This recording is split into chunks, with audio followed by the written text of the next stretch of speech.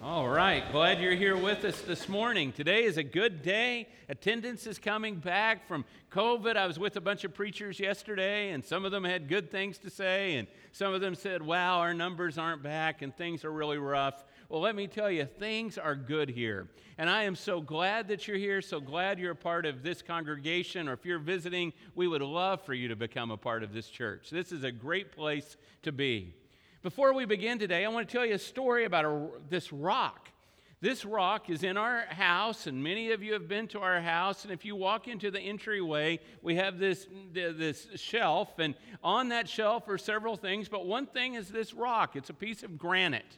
And it doesn't seem like a whole lot, and it's really not. Its value would probably be nothing. I mean, literally nothing, except to Barbara and me, it's worth a whole lot. And so sometimes people will come in and they'll say, well, look at that rock. What is that rock? Why do you have that? What does it mean? Is it worth something? And I'll say, well, yeah. And I'll say, well, you know, we were missionaries in Brazil, and if you have been a member here, you have to hear that like every week, right?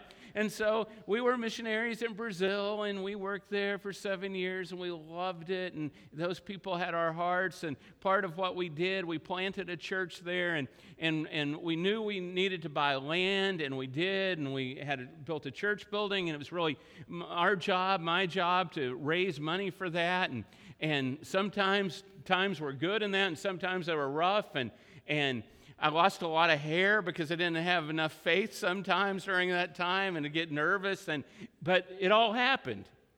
And on that piece of land, there is basically, the back of it is all rock, and then underneath the soil that's not very deep is just granite rock. That's all it is. And so the building is built on that rock, lots of sermon illustration there.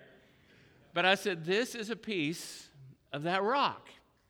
And so it reminds us and reminds me, when I see that, I pray for that congregation and for those Christians that are there. Well, I know that it is a place that most of you will never get to go to. I realize that. And I also realize you will never have the same relationship with the folks we had there. And some of them, even if you went, you wouldn't meet because they've passed away in those years. But it makes me feel closer to you to tell you that story, and I hope it makes you feel closer to me to know my story. Next Sunday, we are having our International Fellowship Day, our Hospitality Day. And some of you still are going, well, like, what is that?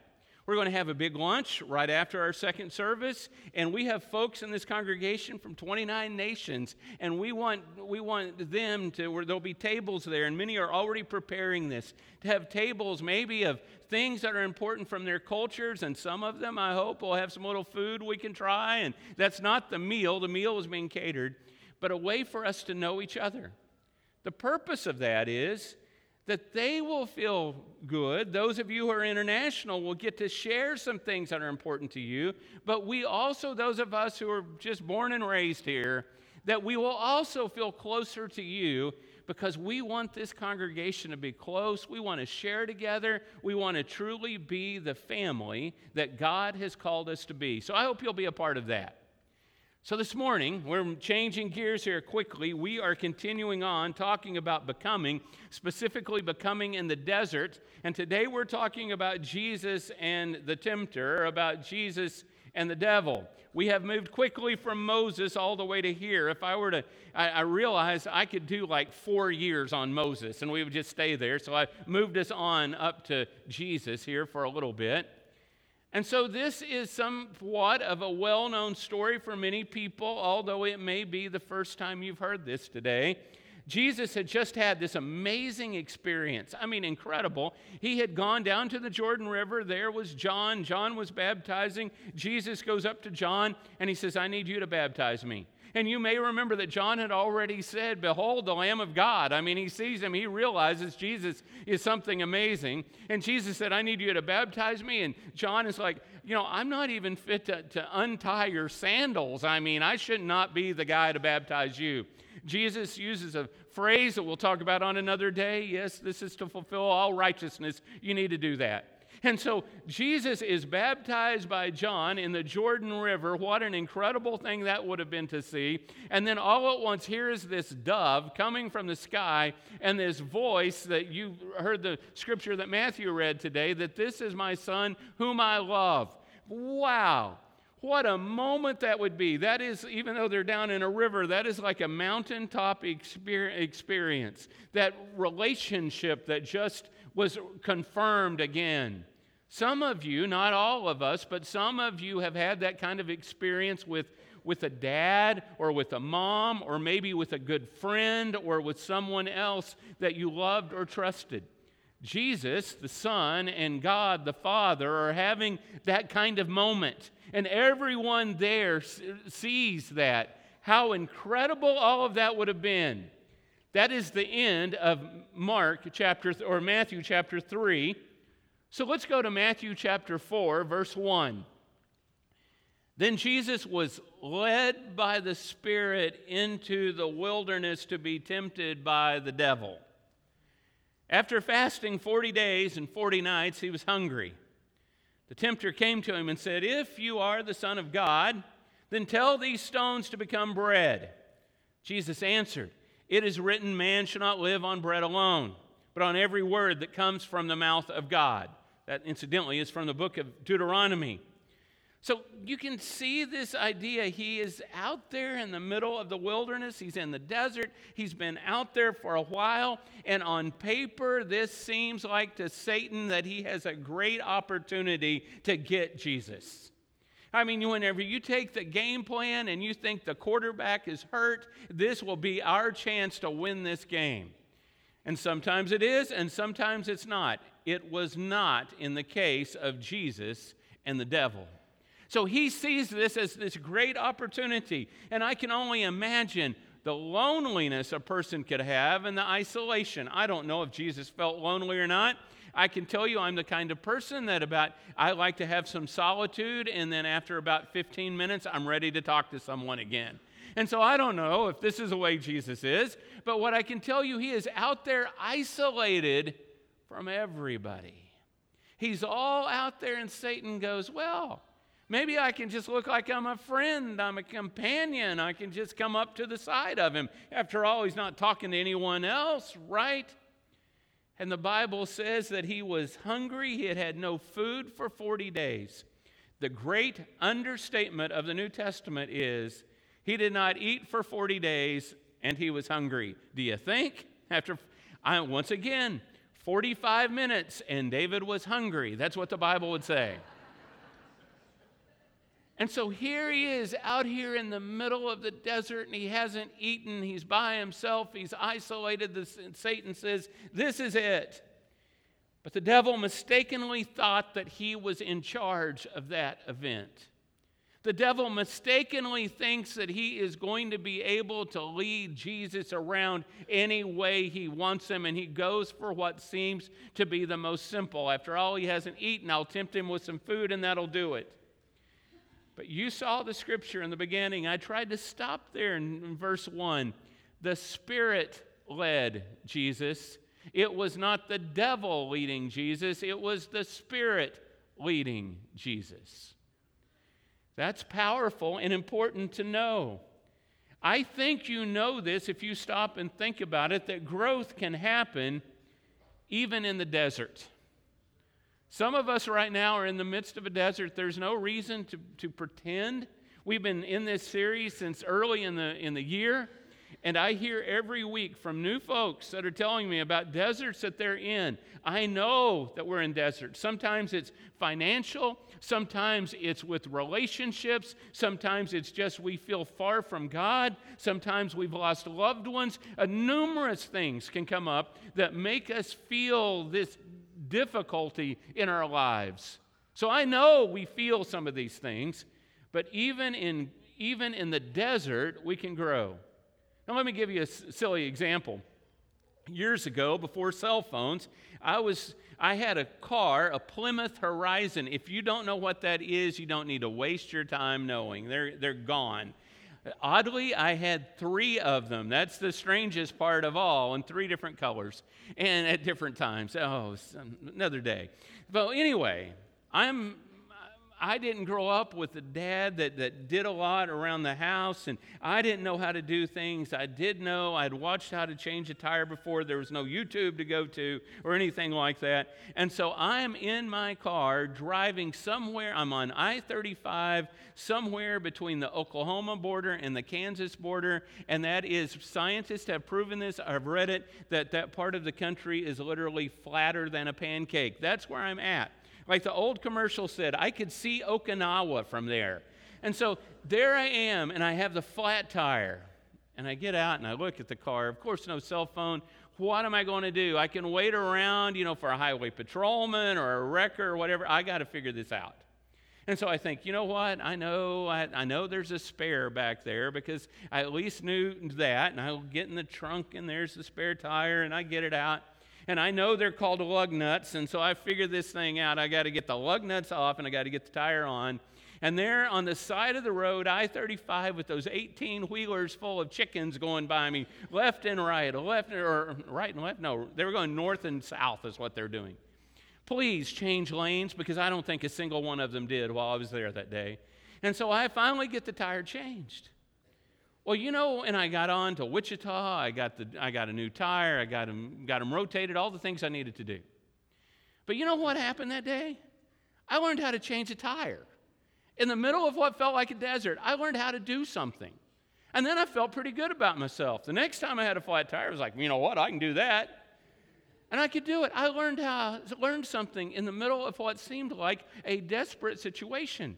Now, some of us, we are dealing with really desperate things. You may be in the midst of a divorce right now. You may be in a situation with one of your children or with one of your parents. You may be in a situation going, oh, this is rough. But there is growth that can come even there. And so now here Jesus is in the midst of this desert, led by the Spirit, and Jesus is showing his strength and being reminded of his strength. And the devil says, I like the way the devil says it, if you are the Son of God. This is a great tactic.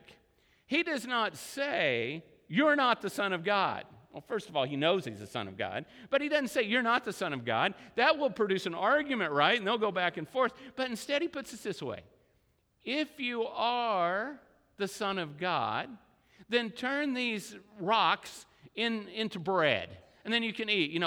What's he going to make? I've always wondered about that. Would it be like unleavened bread Jesus would make? Or maybe if he has kind of a Cajun thing, it could be beignets. I don't know what he would do. But just make it into bread. Just eat it. Enjoy. And Jesus is like, I'm not going to do that.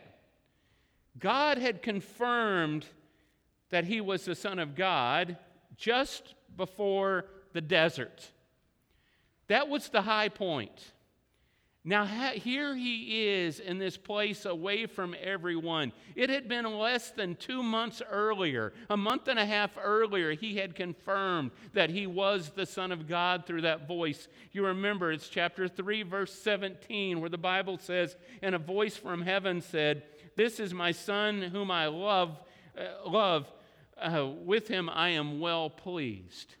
That had been confirmed already.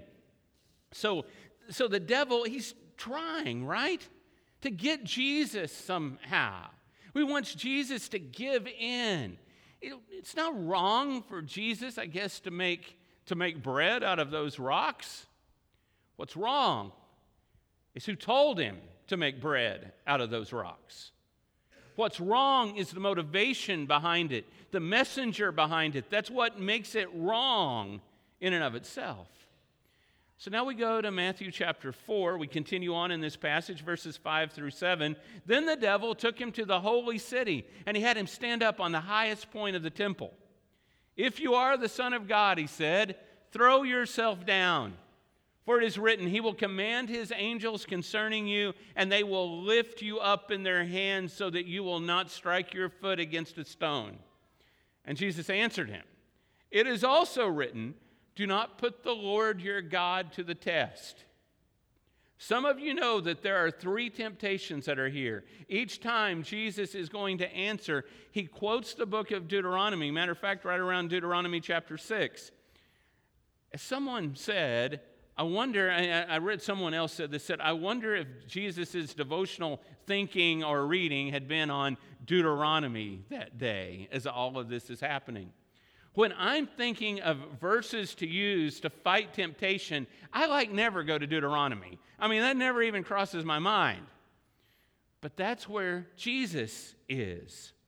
So what the devil quotes is Psalm 91. We'll talk about that in a minute. And Jesus is going to quote Deuteronomy 6, verse 13. The devil wants Jesus to doubt. That's what it appears. He at least wants to get him riled up, is what he's doing.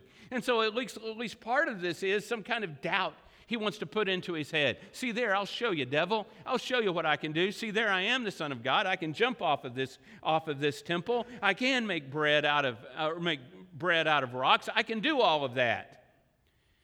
Whatever the devil's purpose is, we know his purpose is to destroy Jesus. Destroy his credibility. Bring Jesus down. If he can just get Jesus, then he can get every single man, woman, and child to ever walk on the planet. Get Jesus. And so he goes after him and he tries to convince him to do this and wants him to doubt, wants him to question, wants him destroyed, wants him to fall. Well, this is what I know about doubt. Doubt can destroy us too. Doubt can take us down just as much. To use it in a different little example for us this morning. So if you were to come up to me and say, hey, I like that shirt, I could think, what does that mean? Does that mean you like the shirt, or does that mean you don't like the jacket? Is that what you're saying? Or did you not like the shirt I wore last week? Are you trying to tell me you don't like what I wore last week? I am so offended I'm going home. You know what I'm saying? And some of you say, I wish you'd go home right now, right? It's that idea. Sometimes we start doubting. Your boss says something to you and you doubt. Why did they tell me it was good? Years ago, I was speaking at an event, and this well-known Bible professor was out there in the audience. There were several, actually. And I gave this talk, and after the talk, this Bible professor I had this great admiration for came to me and said, thank you, David. I took notes on everything you said. We were in this hotel where I gave the speech, and I went back to the room, and I said to Barbara, I said, wow, he told me. He took notes on everything I said. Can you believe that? And about 2 minutes later, I went, why? Why did he do that? He's going to make fun of what I just said. Doubt creeps in, doesn't it? And doubt can even creep in our relationship with God, and we can walk away from God because we quit trusting God, and it destroys us. Well, Jesus, in this passage, Jesus leaned on Scripture. So he comes and he says, you don't test God. And so he tells him what's right. Satan quotes God, but he quotes him out of context. That passage was about how that Israel was to call on God, but not to test God. And so here Jesus he's leaning on Scripture. Just because someone quotes Scripture does not mean they're telling you the truth. We'd like to think they are, but not necessarily. I quote Scripture. Do not trust me just because I quote it. Now, I'm going to tell you as much as I know how. I'm going to tell you the truth, and I'm going to be honest with it. But go and study your Bibles and make sure what I'm saying is the right thing. Don't take it just because I say it. And sometimes it's so easy to not manipulate Scripture, because sometimes there are people on the outside and people on the inside, that want me to have the same conclusion about a Scripture that they have. But I can't lie, or I shouldn't lie, and say it says something it doesn't say. I've got to say this is what it says. And I've got to conform my life to that, because it's God's Word.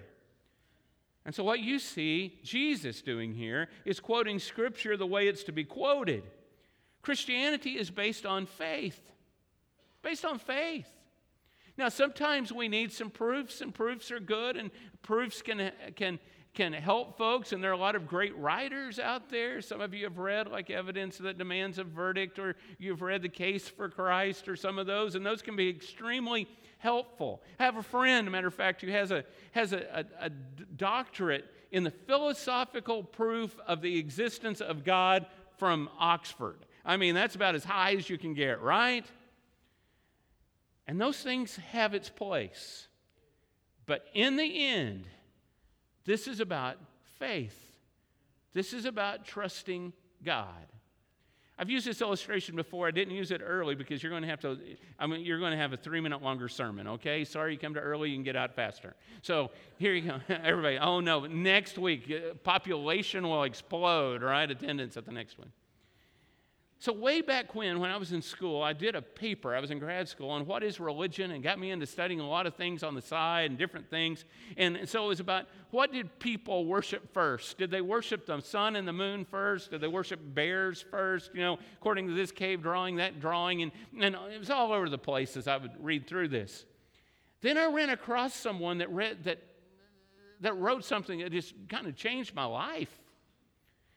And it all went back to Leviticus, on how God told Israel to make their altars. The altars were to be out of uncut stones, which meant don't carve on the stone where you have your sacrifice. Or make it out of a heap of dirt. Well, you know what happens when it rains? That dirt just goes back over time. It just goes right back, and you couldn't even tell there had been a heap there. And so you have that rock there, and it has no carvings on it, and you've had animals that would be sacrificed there. But because there are no carvings, eventually it rains and rains and rains, and then you have no record that anything ever happened there on that rock. Almost as if, and this wasn't like just happenstance what they did. This is what the Bible actually told them to do. This is what God said to do, and then it was written down. It's as if God was saying, I don't want you to prove me. I want you to have faith in me rather than prove me. And there are things that lead us toward proofs. I get that, and I love those things.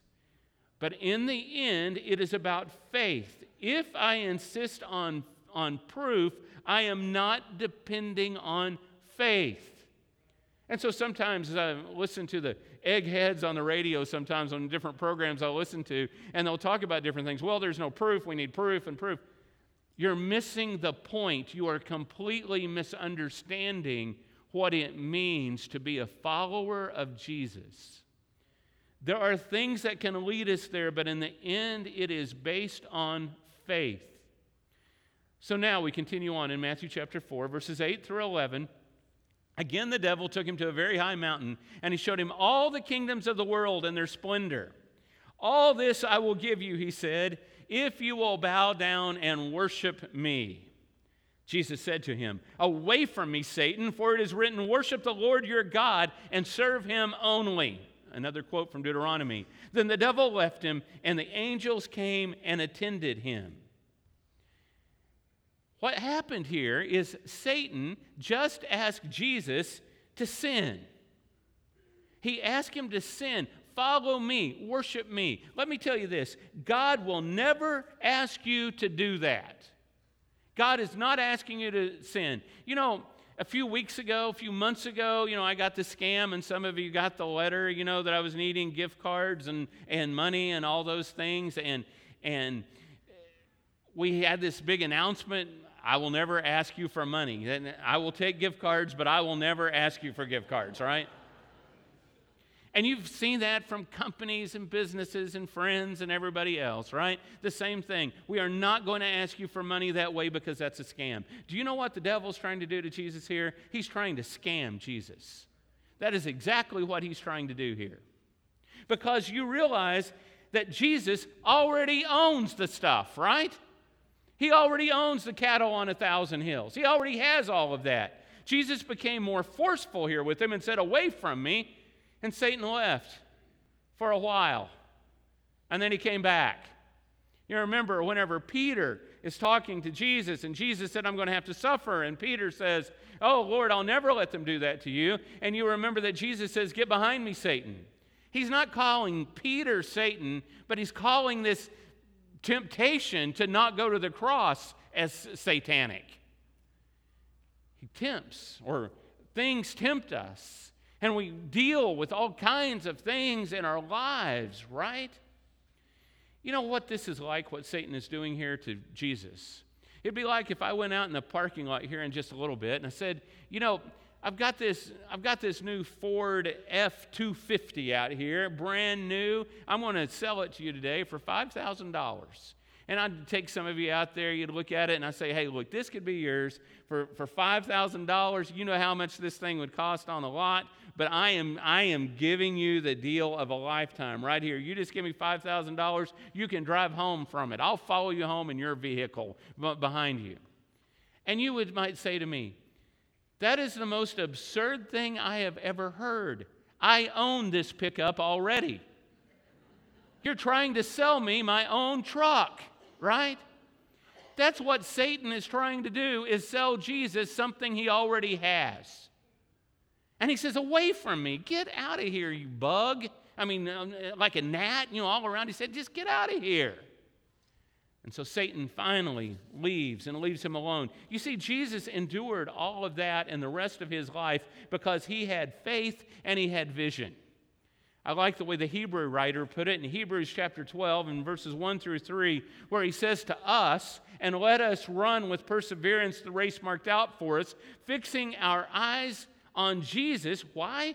Because he's the pioneer and perfecter of our faith. For the joy that was set before him, he endured the cross, scorning its shame, and sat down at the right hand of the throne of God. Consider him who endured such opposition from sinners and the devil himself, so that you will not grow weary and lose heart. For years, I misunderstood this passage. Probably all of you are so much smarter than me, you had figured it out. I used to think somehow, and I would sit there in church and try to figure this out, somehow Jesus thought it was a joy to be on the cross. That is not true. He does not find that joyous. See what it says, for the joy set before him, he endured the cross. The cross was awful. It was excruciating. It was terrible. But he knew what was on the other side. And because he knew what was on the other side, he could do it. Some of you may be getting ready, let's say, for a daughter's wedding, and you have already bought the dress, and you are going to skip the cheesecake and the brownies and everything else so that you can look nice on that day in that dress, right? You know what I'm talking about. You can tell that I haven't done a very good job myself on things like that, but I don't have a daughter getting married. I don't have to worry. So on the other side, you say, that joy of that day to walk down that aisle, that is worth it. Jesus takes the cross because he knows the joy on the other side. And so what he says to us is, you have the vision because Jesus has paid the way. You have the vision. You have the faith. You follow Jesus through all of those things. Be his disciple, and you can make it too. You see, Jesus focused on the finish line rather than on the hurdles. If all I do is focus on the hurdles, I am going to trip over every one of them as I go down the line, and I will never make it to the finish line. Focus on the end. Focus on the joy set before us. So here's my question for us today, and it's, how am I holding up in my desert? How am I holding up? So some of you know of this man, Andrew Brunson. He was a missionary. I don't know what religious group he was a part of. He's been in the news in the last 10 years or so. He was a missionary in Turkey for 20 years. And that is a hard place to be a missionary. You know that it's a Muslim country for 95% of folks, and obviously it'd be a very difficult place to be. It's hard to believe that it is a country that is so Muslim when at one point it was considered the capital of Christianity at one point. But that's what it is today. And so Brunson worked there very quietly, and he worked and he helped the poor and he helped people in need, and he shared his belief in Jesus and the Bible and what he believed to be true. And in 2016, a new election happened. A new president came in that wanted Turkey to become a more religious Islamic nation. And several people were arrested, including Brunson. And for a year, he was in prison without any charges, without anybody telling him any reason why he was there. And it must have been a horrible time for his family and for his folks in the United States, for the people he worked with. And after a year, they finally charged him. They said he was a spy for the United States.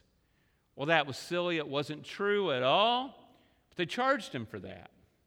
And they even took him to trial. He thought he was going to be there for decade upon decade and literally rot in a Turkish prison. That's where he thought his life was headed. And so someone asked him later, they said, tell us, did you feel the presence of God when you were in prison? Did you just feel like God was wrapped around you and you were a martyr and God was with you when you went through all of that? Did you feel that way? He said, no, not at all. He said, I felt forsaken. He said, then we got to the trial, and the trial was worse. He said, I felt like God didn't care, and God didn't hear me, and God was far away. And he said, one night, I was in my cell, and I was just weeping. I was lying on my bed just weeping and asking God these questions. Why are you so far away? Why don't you listen? Why has this happened? I've given my life to people that are difficult to reach. Why? And he said, then I said something out loud that I did not know was going to come out of my mouth, and I couldn't even believe it was coming out of my mouth. He said, I said, I love you, Jesus. I love you, Jesus. I love you, Jesus. I love you when you don't answer. I still love you. I love you, Jesus. Even if I have to suffer for my belief in you, I love you, Jesus. And he said, and I remembered when the scripture that said, those who endure to the end will receive salvation. And he said, I committed to endure to the end for Jesus. Well, when you come on Sunday morning, a lot of us like to pretend that our deserts aren't really that bad, that somehow we've got a soda fountain out in the desert. But the truth is, some of us are really hurting today. Life has been really difficult. And for some, we don't even know why we're in the desert. We just are. And others of us, oh, I'm here because I'm trying, because I know there needs to be something better. Some of us are here because if I don't show up, somebody's going to call me. So here I am. Some of us are here just because we're looking for anything. We're in the desert and we don't feel God's presence. We sing about the Lord of all creation, but it feels like the Lord of all creation is truly beyond a galaxy and not here. And we're in pain. Today, this is what I ask, what I beg. Do not give up. Endure. Keep going, one foot after another. It is not wrong to admit the desert that you're in. It's okay. Admit the desert. Work on the desert, but also say to the Lord, even when I don't feel it, I will be faithful. I will keep going. Even when it hurts, I will follow you. And the day will come. It will come when everything will be right. We may not see it in this world. I pray we do. But you may not see it in this world, but you will someday. But do not give up. Endure, and you will be saved. Be faithful to Jesus.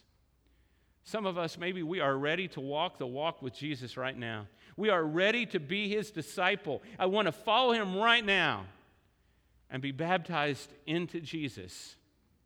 10 people in January baptized into Jesus here. That's beautiful. Other people baptized in February. That's wonderful.